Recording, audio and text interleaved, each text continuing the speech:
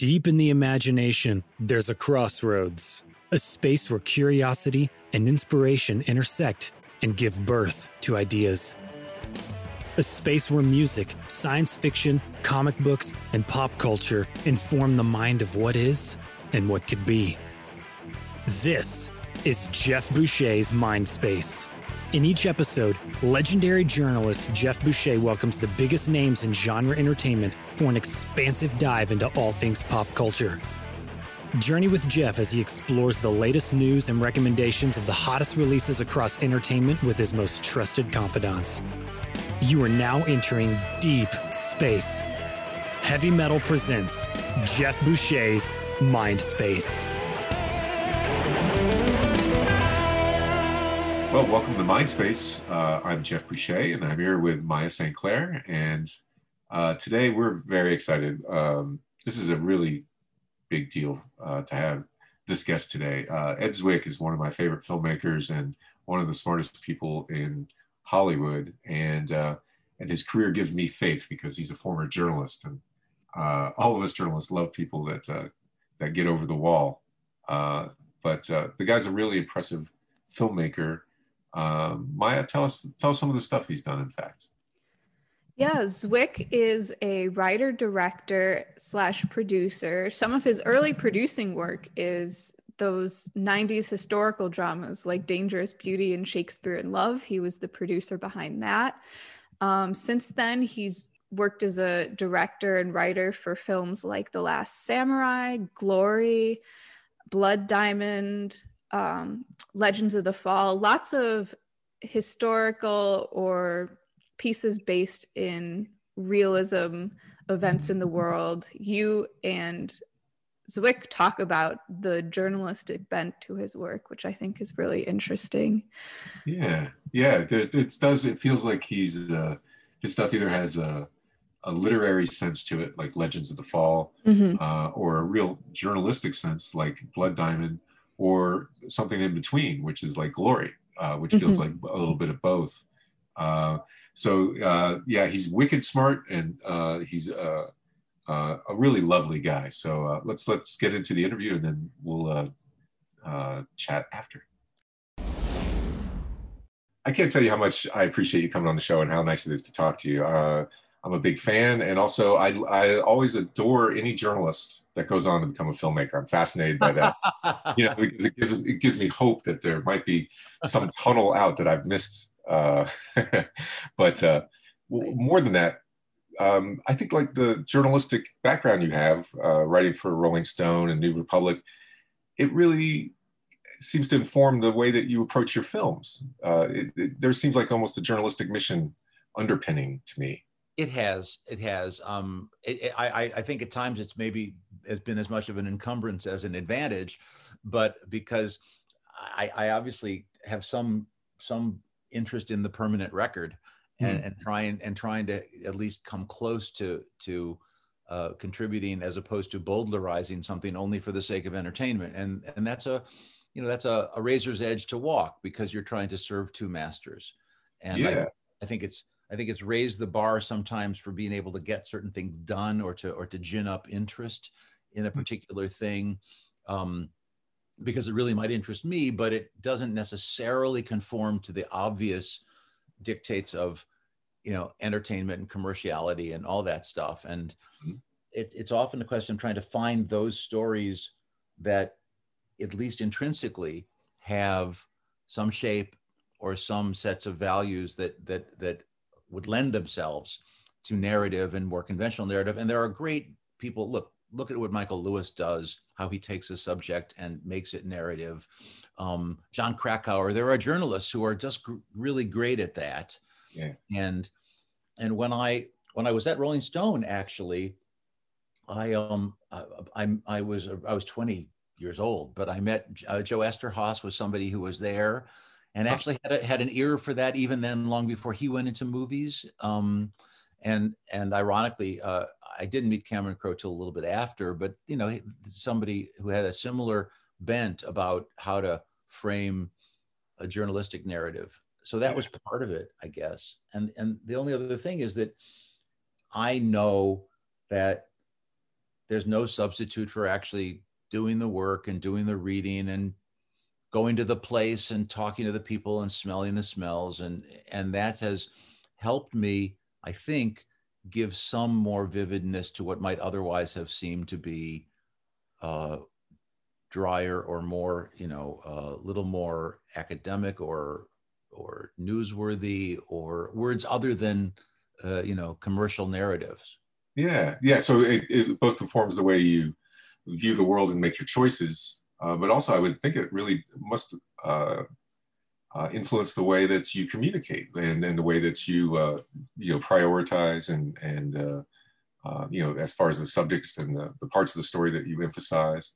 Yeah, and even in process, even with the actors, I have found that a great way to create a bond and even to sculpt a performance is to enlist that actor and to give them what they want, because the great actors, they want to know the real stuff too.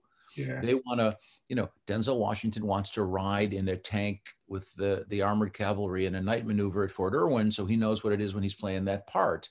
Or Leonardo DiCaprio wants to be in South Africa drinking Jägermeister with guys from the SADF.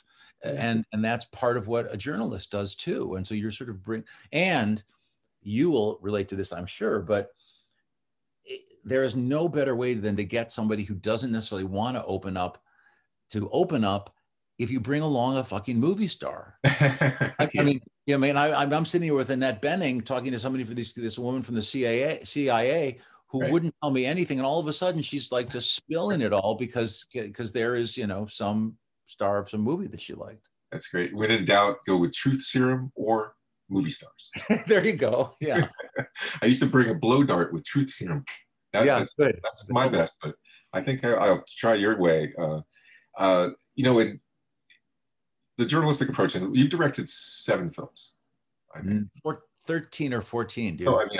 Oh, geez. How can I be that far off? I guess I shouldn't go by what I read. I think it was Maya's fault, who probably didn't prep me properly for this. Yeah, clearly. I mean, Jeff, I gave you an abbreviated list. I should have specified that it was not exhaustive. This is one of those things like you do is attorneys shouldn't ask questions that they don't know. They don't know the answer to. And journalists shouldn't make declarations if they don't know the fact. Well, all right, I'll make sure in future briefs I'll send you the whole IMDb. I apologize, Mr. Zwick. No, please.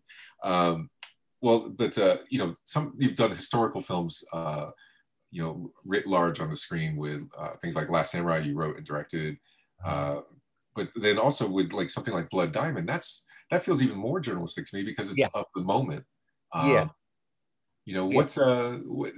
you ever get analysis paralysis though at that? Do you ever dig and dig and dig too much, or have you got that? Yeah. Oh God, it's so funny. Well, no, I wouldn't say it's analysis paralysis, but I know what you're saying. I mean, I've wanted to write a lot about the increasing number of murders of environmental activists in Honduras and Guatemala and the various projects in Brazil. It's a terrible circumstance where they're really being murdered in great numbers. And the more I've dug, though, it's been hard to find a narrative that would conform itself to a movie, because the dictates of a movie, meaning a narrative movie, not a documentary, they're different. And so the more I've dug, the more lost I've become in trying to find a way to do it. So that's for instance. But in Blood Diamond, I don't know if I got lucky. I was lucky. You'll appreciate this if you want to hear a little bit of a tale. Sure. I was reading a lot about West Africa, and I knew a certain amount. And I saw online there was a movie called Cry Freetown, which was a documentary done by a guy named Soria Samura, a journalist, from West Africa, in fact, Liberia, who had been there during the attack of the RAF during the revolution, during that period. And what he did is he filmed all this film. He stowed away on a ship, got to England, got it to the BBC, and the BBC said, sorry, it's not up to broadcast quality. So he worked as cleaning dishes in London, went back to Africa, did it again, because of course it was still going on, bought a camera, did it again, went back there and made this documentary. And when I just happened to see the thing in Google, and I wrote him an email saying, gee, here's my check for, $28 for this video. Somebody at that company recognized my name and said, listen, if you're interested in this, here's another tape.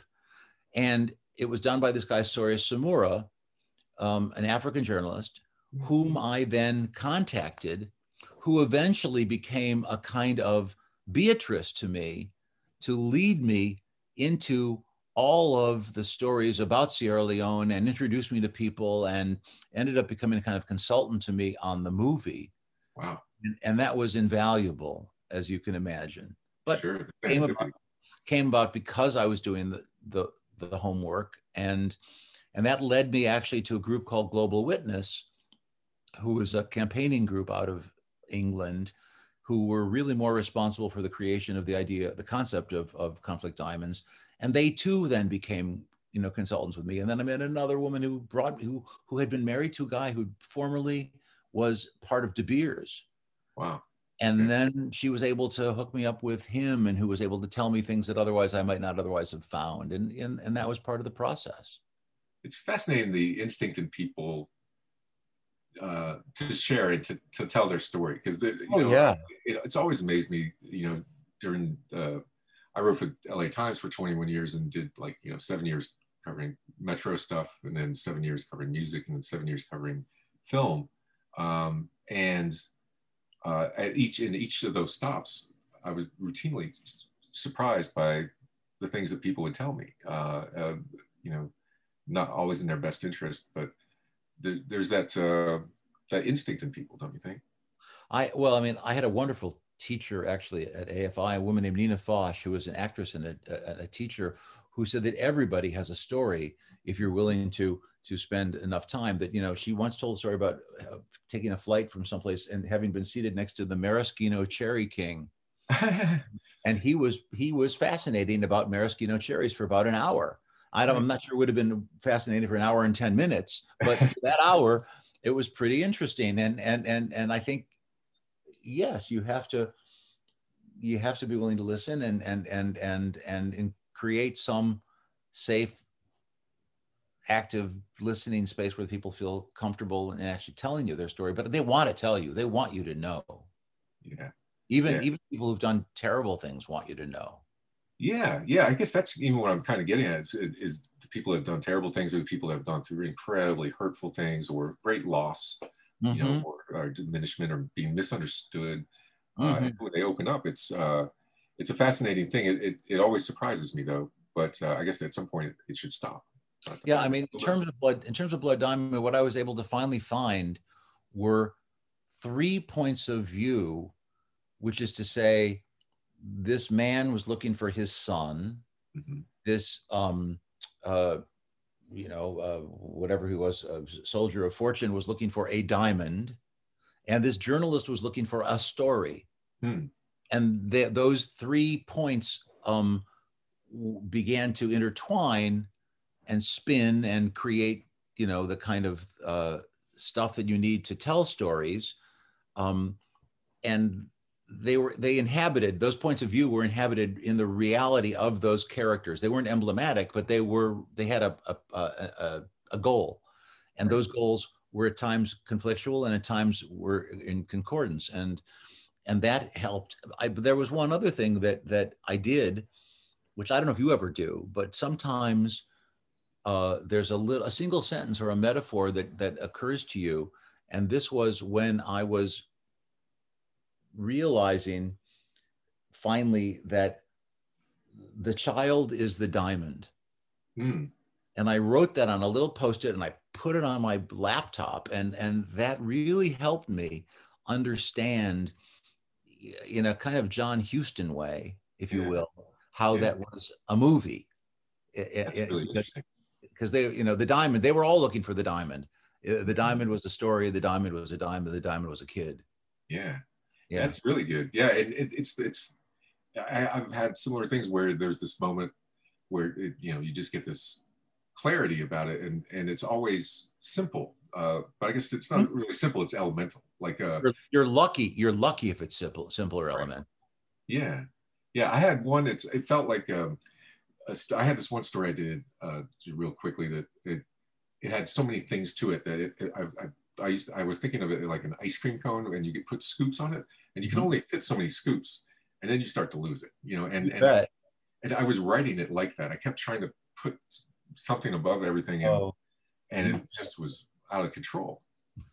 Well, boy, I mean, we worked on I made a movie called Defiance, and we worked on that movie for it was written by a very good friend of mine, and I had supervised him, but he had written it, and after it was 10 years, and what he had written was the true story of these people in the forest who had survived for 3 years, going through hell, but to survive. Yeah. And in order to write that story, everything had been reduced because there's a limit as to how much a movie can handle, like a newspaper article, anything else. And one day, literally 9 years later, I was cross-country skiing in deep snow in Colorado, and my binding broke, and it was getting dark, and I wasn't that far from home. I probably could have made it, but I took off my gloves and my hands started to freeze, and I tried to fix the binding, and all of a sudden I was seized with this fear and this weird anxiety about, oh God. Yeah. Suddenly I realized if I could make that movie about what it felt like to be in that forest for the first time, with your fingers freezing, and what do you do? And what I went back and literally rewrote that movie in 10 days to be about the period of September through March, when they got through one winter. Yeah. And suddenly, by compressing it and making it much more simple, I was able to tell that story and take 2 scoops off the ice cream cone and make it only about one. Yeah. Yet it resonated outward to be a bigger story. That's amazing. That's amazing. Yeah. The one I had that I was at this, I was at a crack house in Santa Ana. Okay.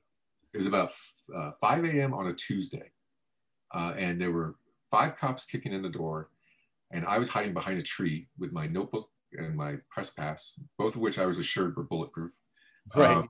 Sure. And the cop that was leading the way was a woman. And she was about 5'3", 5'4". And this is 1993. And Santa Ana at that time had the second fewest women on its force of any of the top 60 cities in America. The only city that had fewer women was Buffalo, New York. So I saw this woman, and she had a gang tattoo on her wrist, and she was leading the way through the door. So after they were serving a murder warrant, and after it was a ride along, obviously. After everything calmed down, I sought her out and I saw this gang tattoo on her hand and realized it was a local gang, not only a local gang, the biggest gang, and that she had probably grown up just from a few blocks from there. And she's one of the only 2 women on the force, and that's a lot of great stuff. So I found her compelling. And as I got to know her story over the next few weeks, she had been a battered wife. She had been a welfare mother, single mom. Her husband had beat her. One time he punched one of the kids, almost killed the kids. She ran him over with a car, a late model Buick. And then at age 20, it was disowned by her father because wouldn't speak to her for years because she was pregnant out of wedlock, got married at like 17. And then at age 27, with her husband in prison, she put herself through the police academy. No one would sponsor her. So like if you saw like a row of all the cadets, there were like 300 cadets, they all have the patch of the agency that is sponsoring them. There's one sleeve that's black that has no patch, and it's hers. And so she's telling me all this. I'm like, this is amazing. And then the final exam is an obstacle course. She has to get over a wall. The night before the final, she's never been able to get over the wall. It's really hard for a woman physiologically to get over an 8-foot cinder block wall. She finally got over, sprained her ankle landing. Next day, ankle taped up, gets over the wall for just the second time in her life. She graduates 3rd in the class, and her father, who hasn't talked to her in a decade, steps out of the crowd, goes up, takes the badge, and puts it on her himself. Whoa, there you go. And first day on the job, this is almost over, I promise. First day on the job, her LT says, "Follow me." After morning briefing, they go into a side room. He says, "You belong in the back of a police car, not the front. Your job here will be over before mine. We've never had this conversation." You know, and it just goes from there. So when I was writing this, all these different scoops. Do I start when she's a kid? Do I start when she's a cop? Do I start with the gang murder she witnessed, the gang murder that almost happened to her? And I was reading, it was around the time I was reading storybooks to my niece. And the language of them was so simple. And I realized that that's what my problem was, is that this story, I just kept adding all these pyrotechnics to the top and vividness. And then finally I realized that I needed to have the authority to write what the story really was, that it was like a fairy tale in its simplicity. And I ended up being like the shortest lead I ever had. That's great. Yeah, Mona Ruiz carries the weight of 2 badges, period.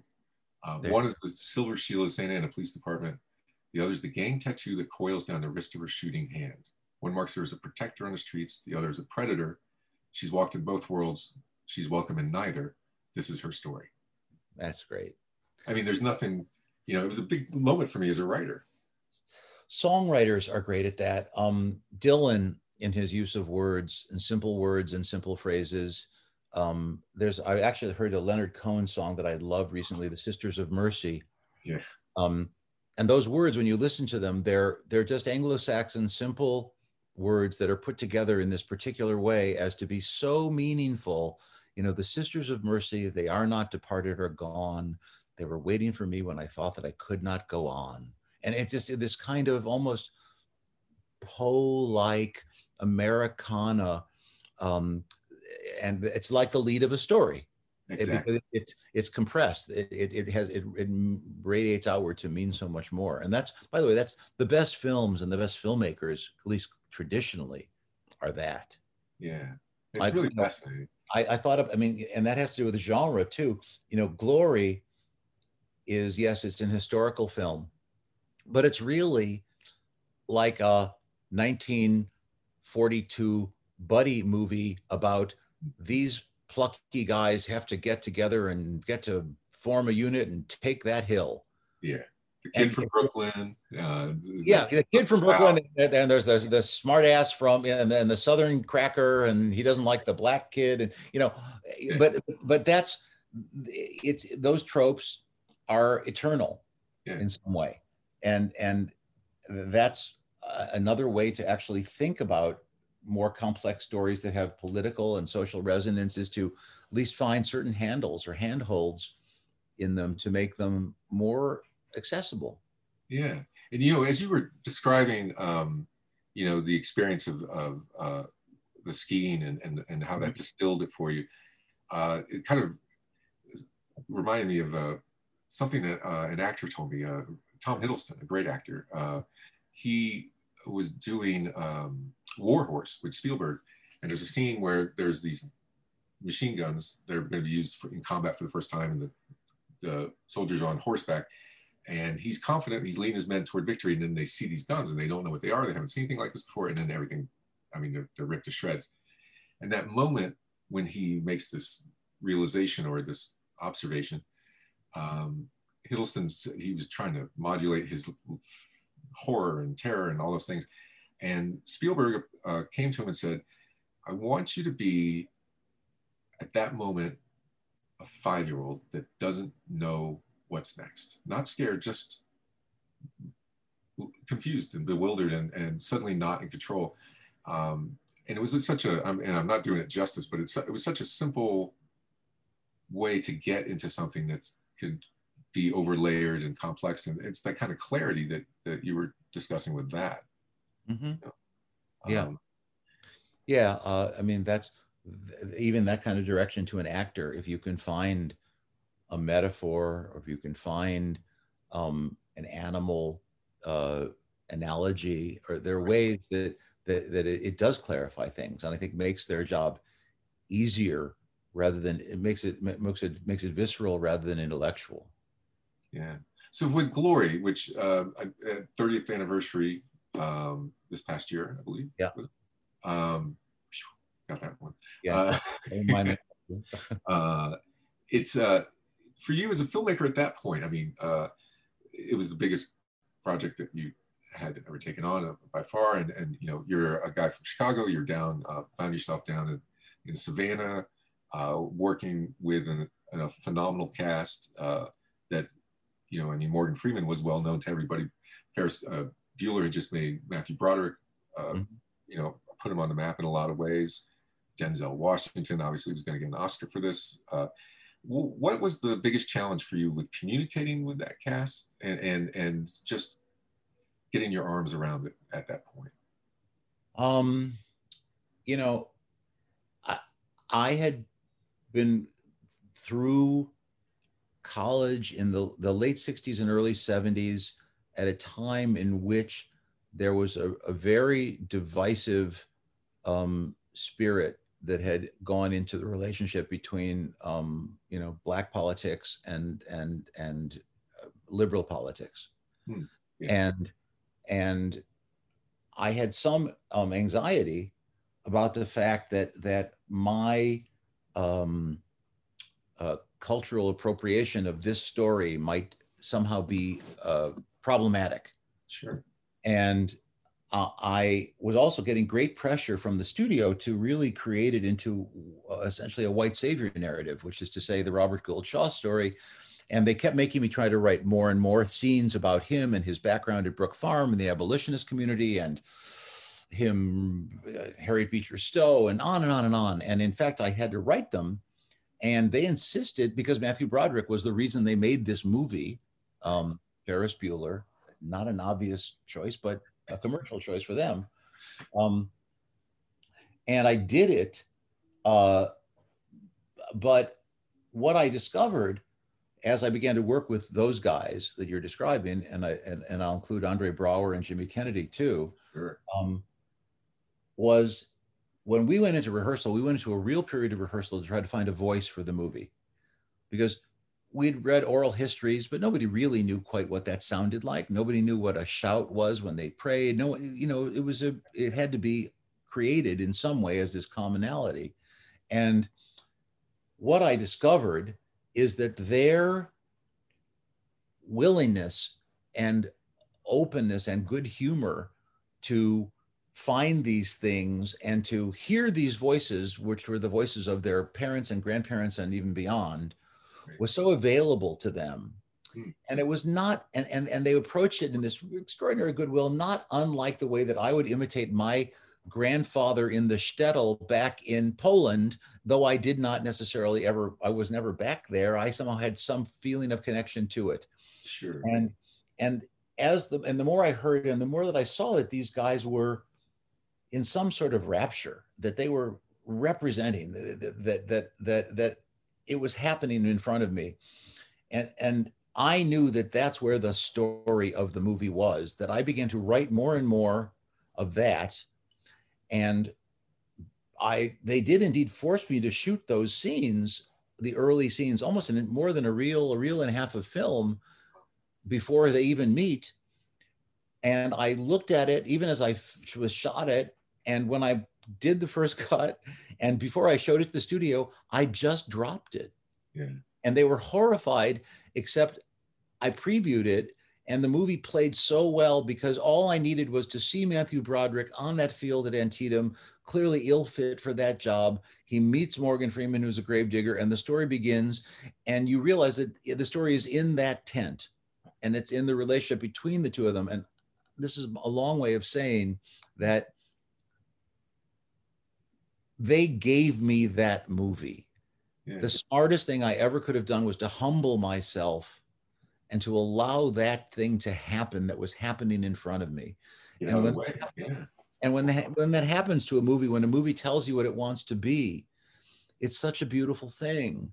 And if you're open, and I know it at a certain point in my career, I wouldn't have been, but you just are open to the improvisation of life happening in front of you, as opposed to what you might have anticipated or try to overdetermine. You're taking away a very essential element of what can happen in front of a camera with brilliant as those people are, with brilliant performers. And it's, again, it's journalistic. It's being available to find the story that presents itself, not the one that you wrote before you got to the scene. Oh man, that is so right. That is it exactly. And and this is a sad comment a little bit about movies now with pre-visualization and CG, where you are obliged to, and I've resisted to a great degree still, but I've still done have to do a bunch, that I cannot, I've learned that whatever imagination I have is beggared by the thing that I will see in front of me that I could understand and learn from as it's happening and then shape. Yeah. And that's how the camera sees, and that the idea that everything has to be predetermined, it becomes animation, even if it's with live actors. And I think that's why it feels the way it does, and why it often feels so lifeless and so farther even away from the theater that, movies are one step away from live theater already. And then pre-visualized movies are then 2 steps away. And I think that accounts for a certain lifelessness. Yeah, I think you're right. I think that there's a hollow or contrived kind of feeling too often. I saw that you said something to the Washington Post not all that long ago. No, it's nothing. I don't think about the nature of episodic storytelling these days. Yeah. Does that ring a bell? Yeah. I have thoughts on it. That's for sure. I'm fascinated because I think, well, the tradition, to oversimplify, if I understand right, that a lot of people would say film is about story and TV is about character. Film character should start at one place and finish in another. TV, people love the character that doesn't change while the world changes around them. The Archie Bunker thing. But that seems to be changing. And we have this sort of with Netflix and Hulu and Disney Plus and et cetera. It's changed the rhythms, and it's changed the paradigm in a way. Yeah, the word that occurred to me to use was Dickensian, in terms of how he used to have to write in that episodic way, right. Leaving the cliffhanger so that people would buy the newspaper the next day or week or whenever that edition would come out. That the goal, finally, I believe, because it's the goal of the marketer and the demographer and the ratings, whatever it is, the subscription, whatever that is, that the goal is to make you anxious and to leave you needing to then see the next thing, so that will continue your participation in that subscription, as opposed to the goal of drama, which had always been catharsis, some kind of closure and experience and denouement, which made it a complete and rounded experience and a well-made experience. And even last night, I was actually watching something, and what they've done now, you'll notice, is that the minute the show ends, they'll give you like a 5-second countdown before the next episode begins, so as to encourage that kind of binging and that lack of experience of a thing when it ends, but rather make it part of a continuing thing. Sure. So what they're doing to your experience is preying upon a kind of anxiety of plot, of story and plot, rather than the ideational, emotional experience of what the real beauty of narrative can be, which is the Greek word, and I'll be pretentious, is peripeteia, of recognition of a thing that happens to you, identification. And you've had an experience. And as you recall, when movies were what they once were in the culture, it would end.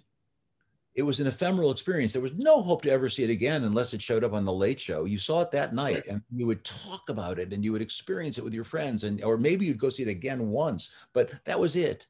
And so your investment was so deep and complete. But the investment's very different now. The whole nature of the experience is different now. Yeah, it's almost like real life now, because it just keeps going. And that's also, I think, will account for how it's finally has diminished in our hierarchy of experience, why others have, rivaled it or exceeded it. Yeah. It's interesting that they would just make. It's interesting that it's the TV and film ended up being so different in the first place. I suppose it's just the nature of having commercial interruptions in the short form drove it toward character. You know. Do you mind if I cut in, Jeff? Please. Go ahead. As the producer. Yeah. Just because during college I did a lot with Shakespeare and dramatic theory, and I'm really interested in what you said about catharsis and how you define it, because as it happens in Aristotle, there's lots of hot debates about what it actually means. And so I was wondering, given your preference for the cathartic kind of terminal media experience versus the continuing cliffhanger and you need your next fix type of setup, why do you think catharsis is valuable for us? Well, I mean, I think we go to narrative because narrative is the mother's milk by which we confront the world. I mean, the first narrative is the mother's breast, and it is the thing that organizes our experience, that takes the chaos of life and begins to give us some kind of comfort in the fact that it has become ordered in some way.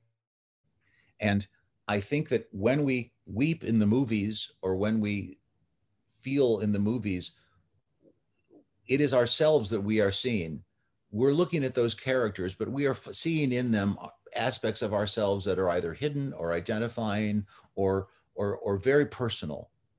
And that I think that a personal experience it's necessary in a personal experience to have the resonance continue after.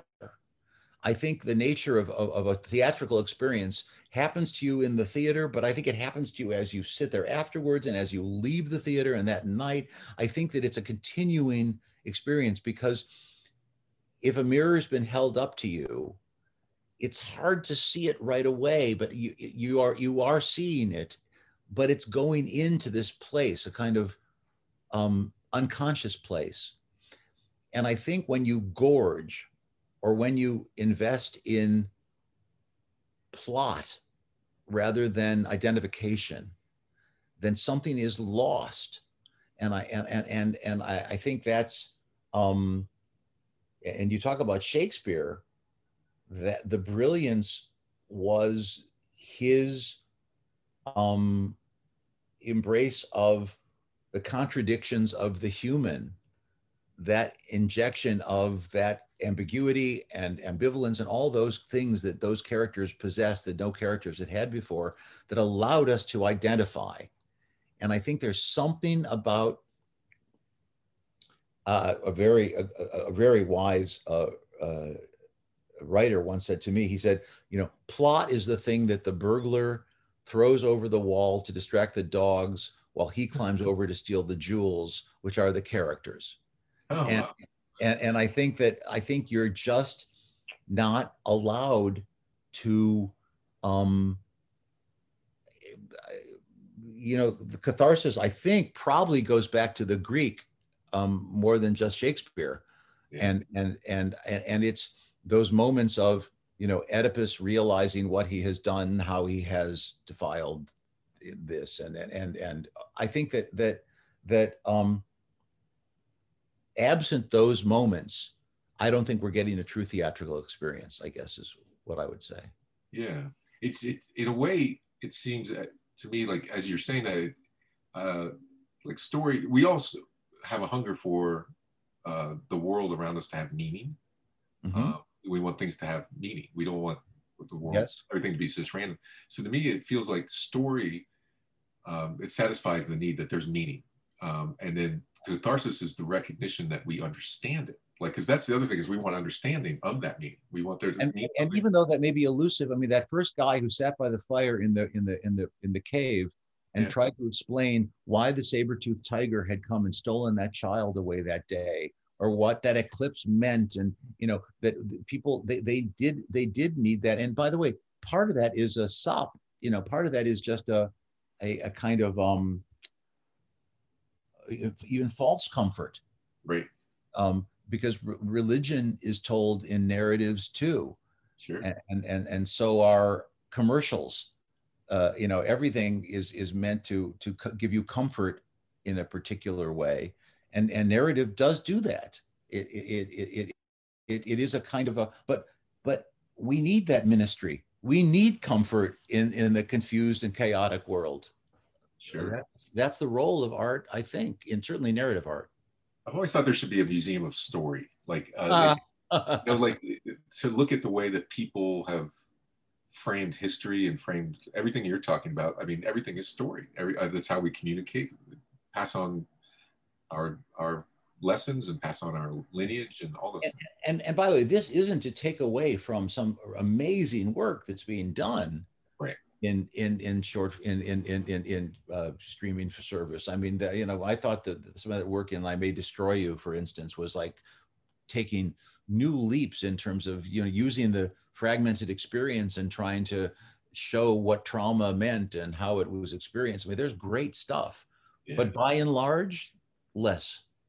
And it's a different. You're right. I hadn't really thought about this, but it feels like Peaky Blinders. I got on a Peaky Blinders run, and I just loved it. But at the end of it all, I felt it makes you feel jangly, like the deal's not done. Like I feel like it's like you're on a train and you're watching, and you're seeing another train go by, and you're kind of you never really get a good look at it. It feels like it's.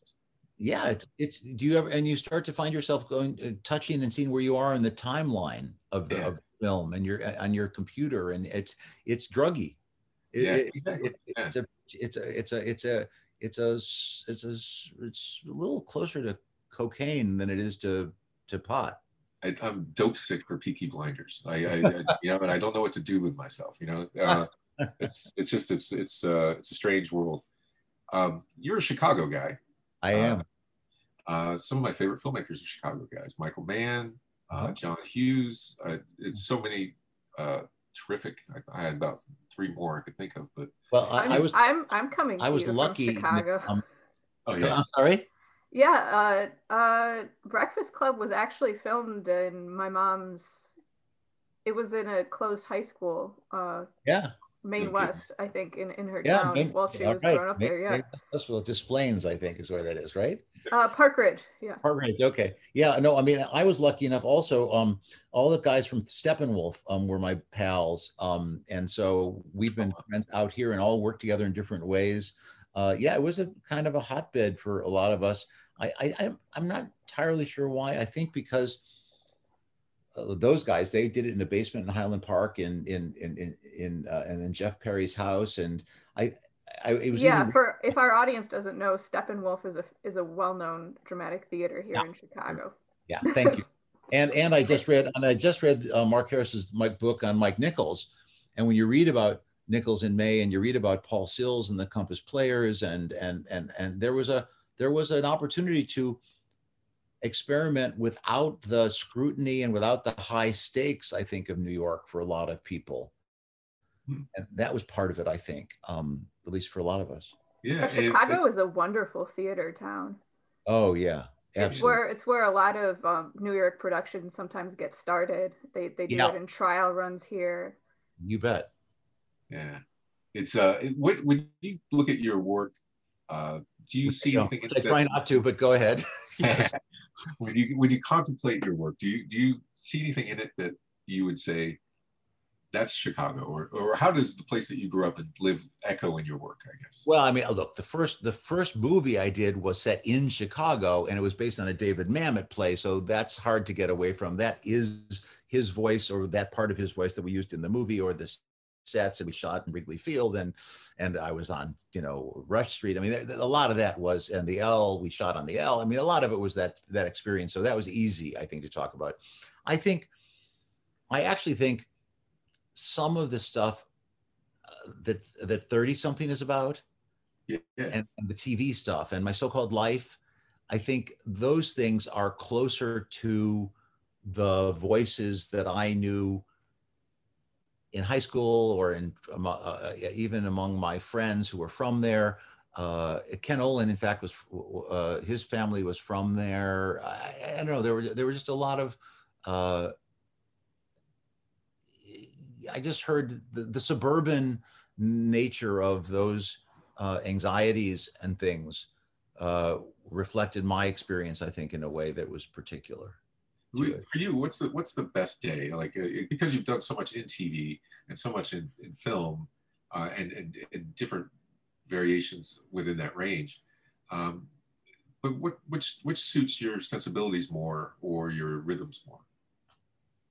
Oh, definitely when I'm making a movie, I wish I were sitting on a stage and shooting a TV show. And when I'm making a TV show, I can't stand it and want to get out and be out someplace in the wet rain making a movie. So you're a journalist, nothing's ever satisfying. Exactly. Yeah. Okay, yeah. I get that. That makes perfect sense. The actors you worked with, just absolutely phenomenal. If you, in making a list, it's actually dizzying to look at all the amazing people that you put on the screen, and often in some of their best or some of their really shining moments. Maybe talk about one or two of the actors that, like for instance, like Denzel. I mean, you've done multiple projects with him and seen him just turn into a titan of Hollywood. What's that been like from your vantage?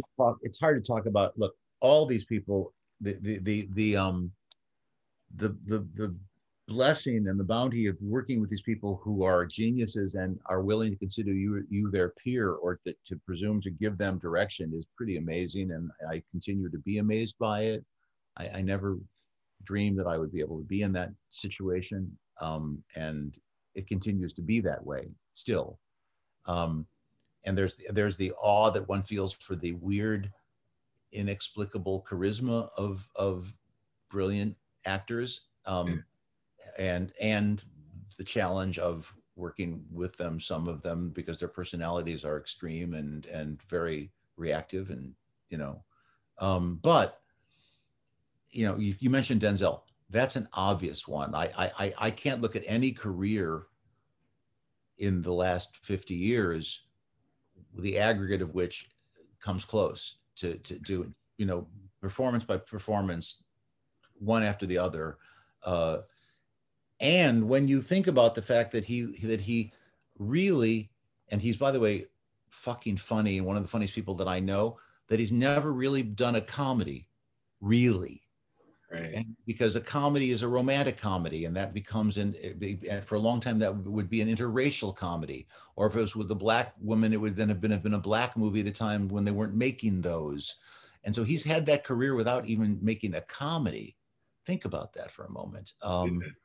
And he's I think he's been in Much Ado About Nothing.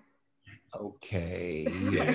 Yes. Okay. Yeah. But again, that's a comedy set during war. So the funniest thing about that movie is Keanu Reeves. Yes, and I would not necessarily say that, with the exception of the Ken Branagh subplot there, that there were a lot of laughs. Well, Keanu Reeves' accent, I think. Anyway, but my point is, there was, I don't think I've shot 1 foot of film with him that I couldn't have used in the movie and moved on. And when you go to take 2 and take 3, it's only because you're choosing between the finest vintage of the 3 finest vintages of Burgundy, and which do you like better, but they're all brilliant and unique. He's just possessed of this capability of presence, of participating in the being, not the seeming of a thing, where he inhabits it completely. And I could tell story after story about him, but I won't bore you. And some of them I've actually told a couple of times, and a friend of mine said, I've just become that kind of, really boring old fart who's starting to tell war stories. So I'm going to avoid that about Denzel, but there are many. And then there are so many others too. I mean, I watched, Sean Penn become this autistic child in front of my eyes. I saw,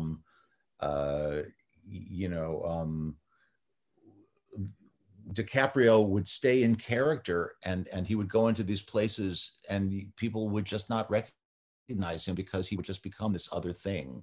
Wow.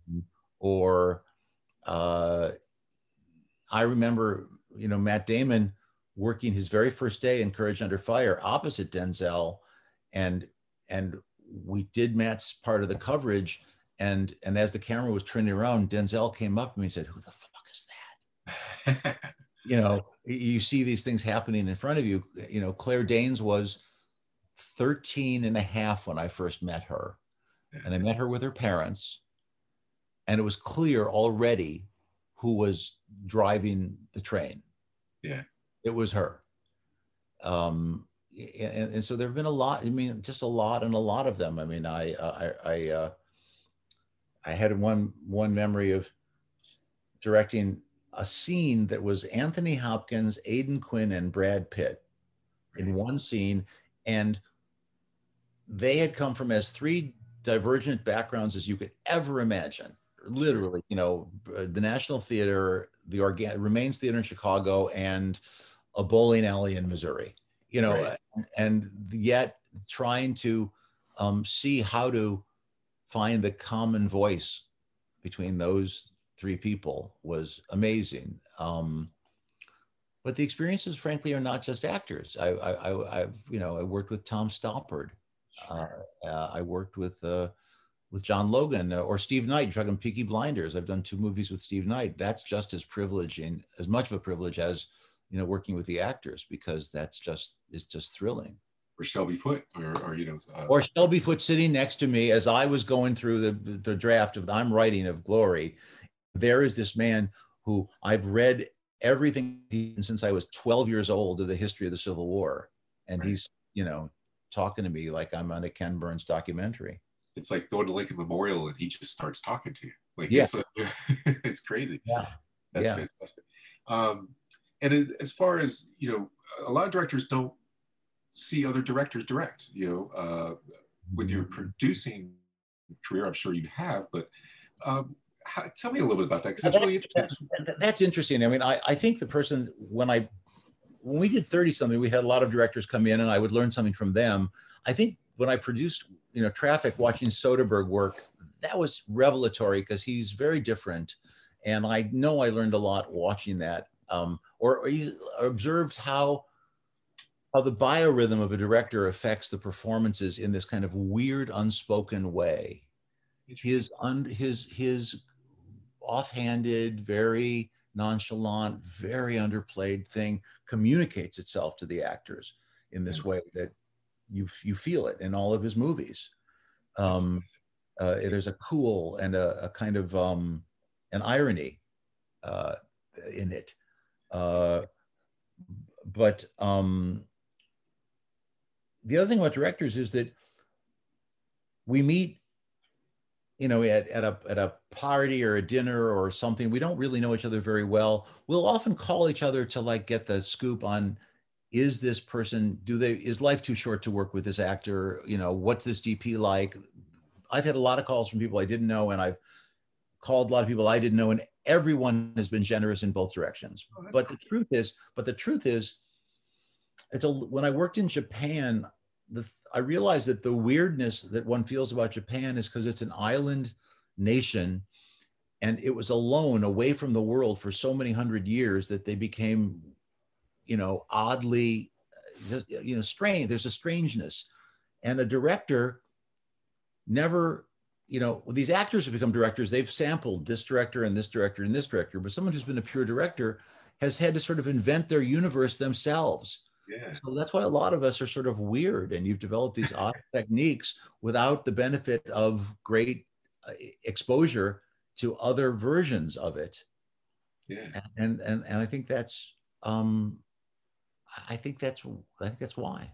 It's an interesting thing, because you don't really usually see that. There's usually sort of other careers have like an apprenticeship sort of format, or just parallel working observational stuff. But directors, it's like you're leading an army on an invasion of an idea, and you're going to do it here, and everybody else is going to do theirs there, and you don't really get to watch. Yes, and on the set, everybody on that set probably has done more film than you have. No matter how many movies you've made, the crew has made 10 more because they worked all the time and you work every 2 years. Right. And you're saying, or there's some, idiot at the prow of the ship going, I know the way, follow me right this way. And the truth is he doesn't know, he's guessing, but they don't want that gig. Yeah. They could, but what they want to do is do their job brilliantly and with great humor, and yet they want to grumble about the asshole who's up there telling them what to do, right? Because he's odd, and he's in pursuit of this. It's not a ship that's looking for spices and gold. It's looking in pursuit of a story. Yeah. What is that, and how do you find that? Where do you go? What direction do you go to get there? It's mysterious. There's no map. In his head, he's got a map. If you hope the script is a map. Yeah, and you just hope the ship doesn't sink. I mean, that's the other thing. You just definitely don't want to. If you feel yourself in the water, something's gone wrong with the movie. Something's gone wrong.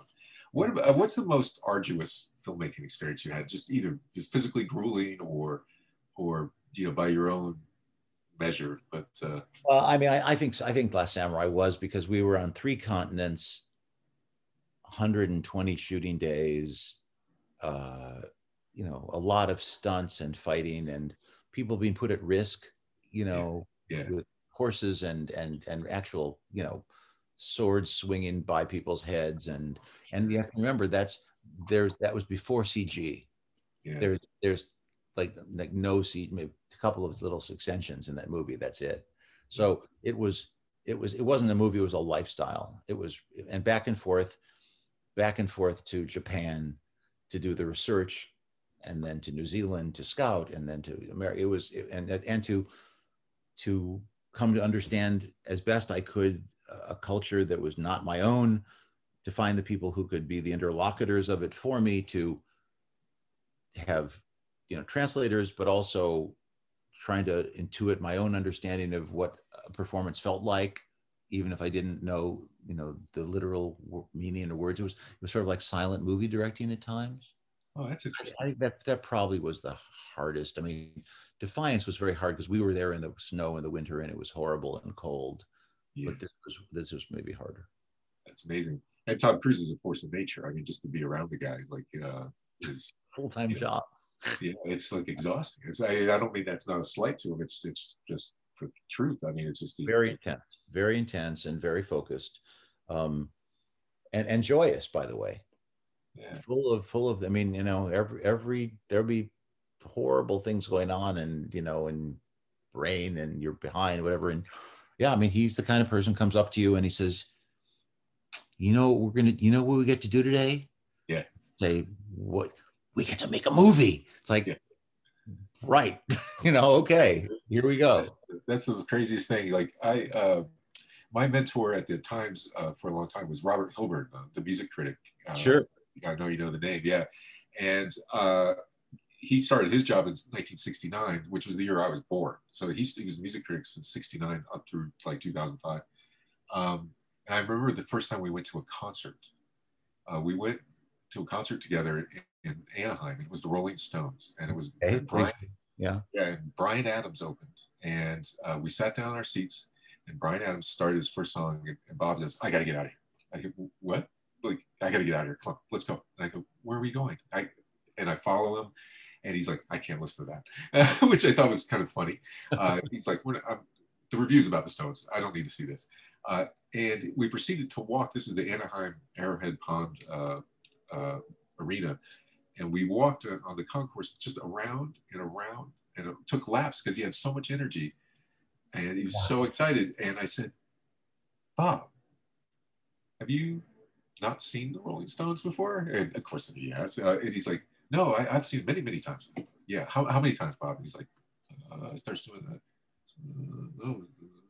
Like maybe 62 times, 63 times. And I said, "And you still care if they open would start me up?" I mean, like, you. And he's like, "Pal," and he like pats me on the chest. "It's the Stones." And I realized in that moment that his greatest attribute was his sense of wonder and his stamina for the next thing. That's beautiful, because, by the way, if I started telling stories when I was 12, the more I can find that same kid who takes, you know, joy and wonder in the experience. I know that I'm sleepless. I'm not insomniac, but I have trouble sleeping often, and it's mostly because I am excited about what I get to do the next day. I've never woken up and said, "Oh fuck, I've got to go to work." Wow. Well, that's a great thing. That's a pretty great thing. Yeah. I think we'll stop right there then. I think that's Okay. just beautiful. That's so lovely. I couldn't ever ask anything after that. Good. Well, listen, this was fun. It's fun to take the time and to get somebody who really is asking good questions. So thank you. Well, thank you. Thanks again. And you too, Maya. Thank you. Thank you so much. Great. A pleasure. Thanks again. Take care. All right, Jeff. Really, be well. Cheers. Thank you. So you just heard from Ed Zwick in conversation with Jeff Boucher on the art of storytelling and movie making, and how they intersect and intertwine across different media. Good. Yes, that's right. What an amazing guy. I just really like the way that, I know it sounds funny, but I really like the way he communicates. I like the way that he holds himself in a conversation, and, he's a really great listener. And that's one of the things I love about journalists is that they're either incredibly persistent or very good listeners. Mm-hmm. Yeah. So I like that. Yeah. Interestingly, I know in the intro you described him as one of the smartest people working in Hollywood, which is something similar to what you said with our last guest, Nicholas Meyer. And going off what Zwick said about different creators' rhythms or tics, I forget how he phrased that, but how would you characterize these past two creators who share this same general rank in the Jeff Boucher mind space of smart, erudite, intelligent, cerebral directors? Yeah, they rank really highly. They have a different, they bring something very different with them. But I've never been on either of their sets. You know, I've never seen them direct in person, which I really would love to, because it's really revealing. Because I found there's about 5 different types of directors. You know, like some of them are like military commanders, some of them are like novelists, some of them are like painters, some of them are like logistical, almost producer types. Some of them are, just naturals. They're like a combination of all, which would be like Spielberg. You know, it's like just everything you could be as far as like checking off boxes. So I haven't seen these guys direct, but as far as the way what they bring to projects and to just anything that they work on, the journalistic background of Zwick, and Nick Meyer has a much more literary background, much more sort of academic, and he's much more of a man of letters. Well, I mean, they both are, but one is more based, one's more library, and one's more newsroom. Yeah, that reminds me of, there's a famous Keats poem that talks about the Mermaid Tavern, which was the tavern, allegedly, in Elizabethan London, where all the dramatists and poets would commune together. Nice. And this poem tells the story of an epic drinking debate session between William Shakespeare and Ben Jonson. All of this hypothetical and more in the realm of folklore than anyone can actually prove it happened. Even better. And I think Keats compares them of being equal intelligence, but of different kinds, where Shakespeare, he compares to a light frigate darting around in the water, and Jonson as he's citing these classical texts and marshaling his Greek and Latin and antique learning. He's more of a steady barge that's plowing along and has an idea where it's going and takes a long time to get there. So I'm not sure that's how you'd qualify Meyer and Zwick, but yeah, no, that's interesting. I mean, it is kind of like carrying a library in your head versus carrying a newsroom. Yeah, absolutely. And I like the idea of someone. It's almost like a fighting style too. It's like the episode of Game of Thrones where you see Pedro Pascal's character who's super nimble and fast and fighting against this really sort of giant, misshapen but nearly indestructible behemoth. And the idea of or it's like a Rocky movie, Apollo Creed versus Rocky, like fighting style. But yeah, I really like that. I like when peanut butter and chocolate come together. Mm-hmm. Speaking of analogies and flavors coming together, how long have you had the ice cream cone analogy in your head? Because that was so good. It's so memorable, thanks. And it's so easy to visualize and conceptualize. Oh, thanks. I've had that one. I've used that before because I started, I love to go speak at college classes about writing. And I do it because it makes me like writing. Otherwise, I don't like writing. I only like writing when I'm telling people about it, like people that want to do it or young people. Then I tell them all the things that I used to think and used to feel, and I get excited again. But if I don't do that, I forget all the good stuff and I just get caught up in, it sure is sunny outside. Maybe I should just go outside. But the ice cream cone one comes from the college class circuit I did. I was doing, and I did a workshop at UCLA. I taught for like 5 weeks or something like that. And the ice cream cone straight from there, but I'm really glad you like it. I love when there's like a visual metaphor like that. There's one, an old friend of mine did, and I was so envious. He's such a good writer. He's one of the best writers I've ever met. J.R. Moehringer, Pulitzer Prize winner, great, terrific feature writer I worked with at the LA Times. But there's one story he did on a boxer, and he says that he brought the punch from behind him like a bouquet of flowers, like a bow presenting a bouquet of flowers to his girlfriend.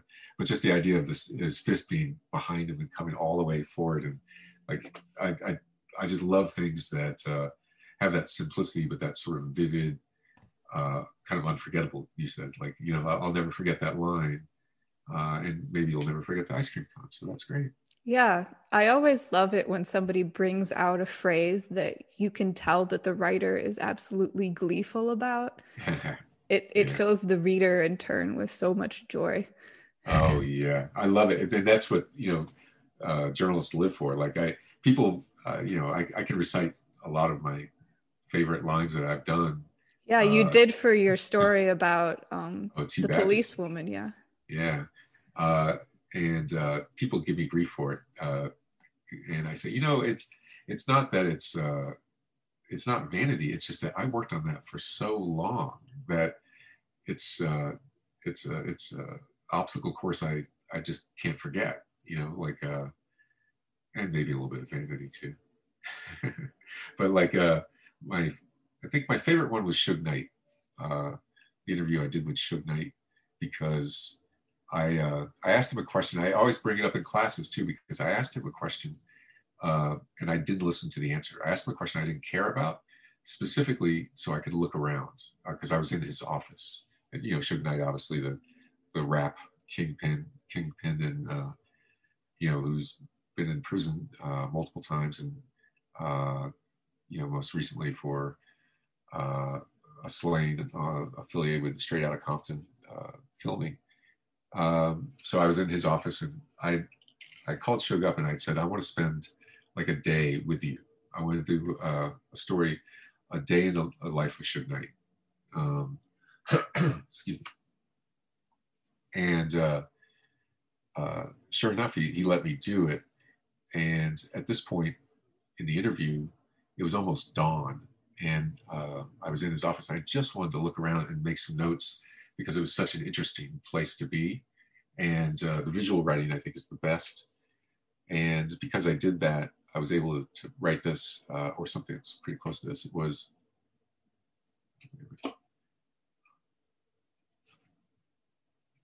I've also got it here if you need. No, I think I pulled it up. Well, now let's see how close I can be. Because what year was that? The one I'm looking at is 2002, so I hope that Yeah, I'm looking at that's the right it. one. Yeah, that's it. Because it was kind of a well regarded piece. It's 5 a.m. and the party at the Playboy Mansion's been over for hours as Suge Knight arrives back in his darkened office on Wilshire Boulevard. As he lights an illegal Cuban cigar, the gold and platinum records on the wall behind him glint like chrome in a low fog. It's at this point, as so often with Knight, the subject turns to murder. I fully expect to die a violent death, Knight says, but there ain't no one keeping me out of heaven, he adds, as if he will kick in the pearly gates. Pretty close. Mm-hmm. See, like I love anytime you can show people stuff, you know, and there's all this coded language in there, you know, like the chrome and you know, the rims kind of evoke urban stuff, you know, Mm-hmm. the Cuban cigars, the affluence and illegal, the you know, sort of the criminal aspects of his life. Yeah, I wonder if if Zwick was still here. I know I'm a fan of historical fiction, and I think so much of the project of creating works that evoke a certain time period, your audience hungers for those little details in those Absolutely. little, not necessarily great names or recognizable historical events or conventions. It's more of these little glimpses into how people would be immersed in their own world. Absolutely. The day-to-day details yeah. that are so grounding, that put you there. Mm-hmm. You're exactly right, you know, and it's interesting to see how people strive for that. You know, Michael Mann, who's also from Chicago, and you know, one of the most meticulous filmmakers ever, one of the great guys, an intense guy, and he had made political documentary films early in his career, so he has a journalistic approach as well in a different tonality. But with something like Public Enemies and stuff, he does such exhaustive research and looks for so many details and puts them in the set and talks about the upholstery on cars that, you know, the viewer never sees. But he says that having the authenticity of that if he knows it's there and if the actors know it's there and they feel transported and it's one less thing that's dividing them from the place they are and the place that they want the viewer to think they are, that it has benefits and you know, and he, like on the film Heat, there's this part where Val Kilmer's got this work bag and he's running with it and he's part of a heist crew, and Michael Mann asked him on set, he goes, what's in that bag? And he goes, what's in the bag? I don't know. Well, then how do you know how heavy it is? How do you know how to run? What's in the bag? And, you know, go find out, like, what's in that bag, and then you'll know. And then does that make that scene, does the audience know that, hey, Val Kilmer's running, like, that thing weighs 30 pounds, it should weigh 80? No, of course not. But the next time that Val Kilmer did that scene, you know he was a different performer. You know, like, I'm sort of fascinated by that. Yeah, it's accuracy not for its own sake, but accuracy with the goal of, I'm not exactly sure how you'd put this, but the goal of making the project feel real and having the characters emit sensations and emotions that will make the environment feel real. Yeah. For example, I was reading a book, it was historical fiction, and for accuracy's sake, the characters go into some sort of shop and they see an inventory, and it's literally just some list of Elizabethan inventory that is there just because the author found it somewhere in some sort of historical book. And I'm like, what does this mean? Right. I mean, you could do it where the characters see an object and they look around and they realize that this is a well-to-do shop, or certain, you know, thimble reminds them of their mother or something like that. But when you're just kind of throwing it in without the purpose of... without story, narrative purpose. Yeah, reality, I think, can only be done through the characters. If you just throw around details, it's a very kind of technical and disconnected reality in quotation marks. Yeah, you're like exactly it's there right. on paper, but in terms of what the audience can appreciate as real or feel as tactile, it's very shallow. Yeah, you're right. Or hollow. It feels hollow, like it, or meaningless. You know, like it's putting that inventory list in that story flow is like putting a receipt in to prove that you went somewhere. Like it's just it has no purpose other than for the author to show that they found some primary reference material and that they're going to include it. You know, it's you know, to find a way to organically weave that in, that's the secret sauce, and that's the reason things like, you know, like that Alienist miniseries, I thought like the first one was so good, or something like Gangs of New York, or Last of the Mohicans, where, you know, Michael Mann, you know, rebuilt the fort that is in the movie. But that delicate balance, you know, and I'd love to do a thing. Maybe we could do with guests. Is I'd love to do a series on journalists who became Hollywood people. You know, because there's quite a few. You know, and some of them really, you know, pretty well celebrated. A whole bunch of people. So that'd be a lot of fun.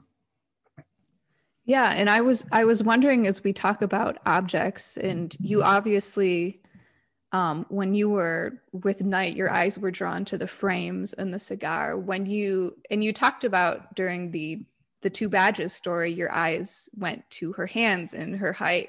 When you're preparing a story, are there any objects, or I don't want to say paraphernalia because that has connotations, but like in Pirates of the Caribbean, where Jack Sparrow says, "My effects, please." Any effects that encompass a person? Is there anything you find yourself repeatedly going back to? You know, I talk a lot about how people walk. I notice that, or how they carry themselves, or how I also try to show them in a process. You know, a lot when possible, which isn't always easy. Like I had an interview with Shelby Lynn, the country singer, and she's really hard to earn her trust because she's been through so much. Her and her sister, Alison Moore, another great country singer, they had a family tragedy involving their parents that left both their parents dead. It's a murder-suicide, and you can imagine that that's just one of those things that every time that she's going to do an interview, there's this dread that that's going to come up, or that's going to be part of it, and how it will be handled and things like that. So her reflex is has been traditionally to keep journalists at bay. And I knew that. And we met at a restaurant, and it started off really kind of slow and awkward. And I just said, you know what, let's go record shopping.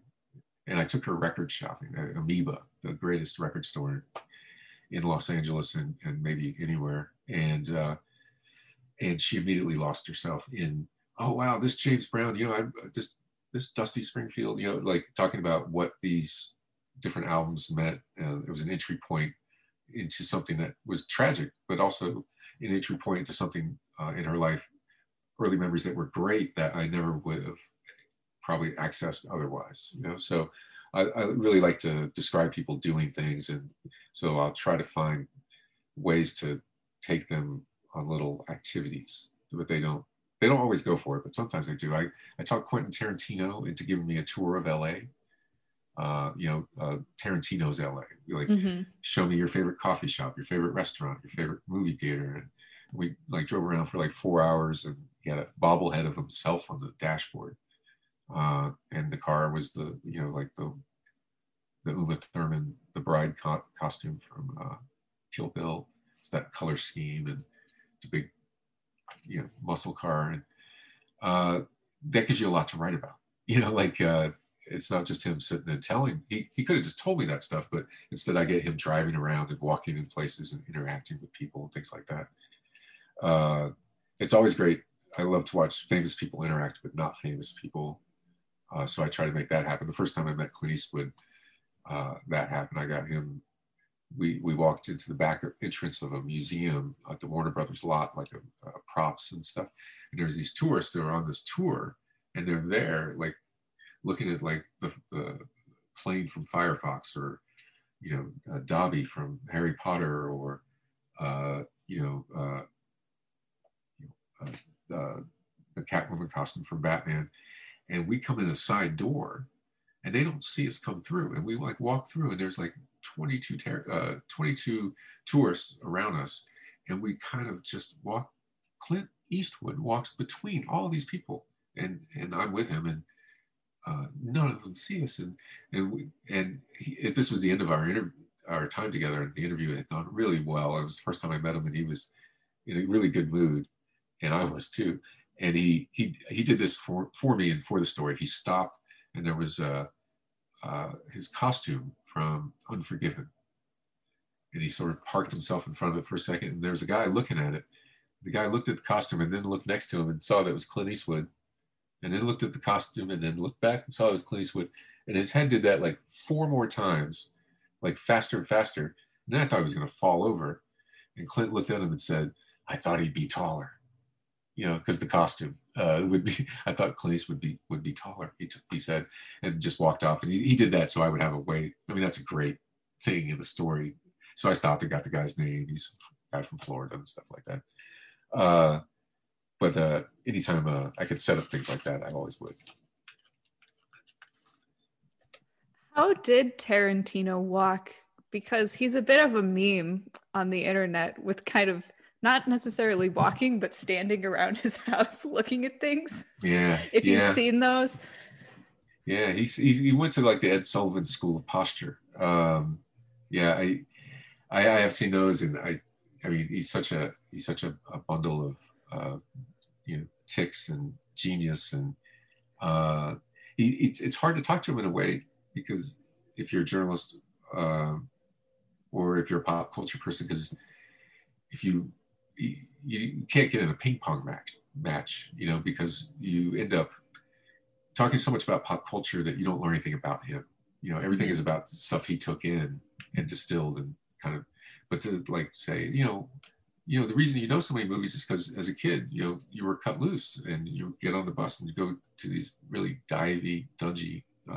dingy theaters and see all these movies and stuff. And like, what was that like? Like talking about that, it's harder to get him to drill down into that. He's a little frustrating to me sometimes. Sorry, you said drill down into that material. Like okay. It's harder as someone that's interviewing him. It's harder to get down past the kind of the referential stuff and just find out something about him. But I mean, in a way, that's Tarantino he is the sum of his influences. So in a way, he's like a human collage. Yeah, I think you and Zwick were talking about filmmakers who did something else versus filmmakers who were only filmmakers and are thus totally immersed in other films and filmography. Yeah, I mean, it is interesting, and somebody like you get the feeling that the directors like John Ford. I mean, when you show up and you have an eye patch on and you're that guy, like you get the feeling that you're bringing a lot of experiences into the project. It's not just a composite of your favorite things. It's not a highlight film of, like to me, like if I never see another Star Wars reference in a movie, like a little tip of the hat to like the trench scene or another cantina, I'd be fine. Like, like after like 35 years of those, I mean, I get it. Everybody's like, yay, I understand it, and I don't, I'm not hostile toward it, but I am also a little tired of it. I think we reached a critical mass in the evolution of Star Wars, where now Star Wars also just exists to reference Star Wars itself. I think another 200 years, it will probably be a religion. I mean, it actually will be a full religion, probably. I wonder if there are any practicers of Jedi religion. Oh, yeah, sure. I'm sure, yeah. Yeah, sure. It like, yeah, I think it totally could be a religion. And it's already become seasonal. Like, there's things like the Beatles and Star Wars, they're like, the Nutcracker now. Like, it's not, if you see it, it's when you see it. It'll be back. Mm-hmm. Trust me, that thing's not going anywhere. Like, it's somehow, or like Shakespeare, it's like Shakespeare in the Park, or summer.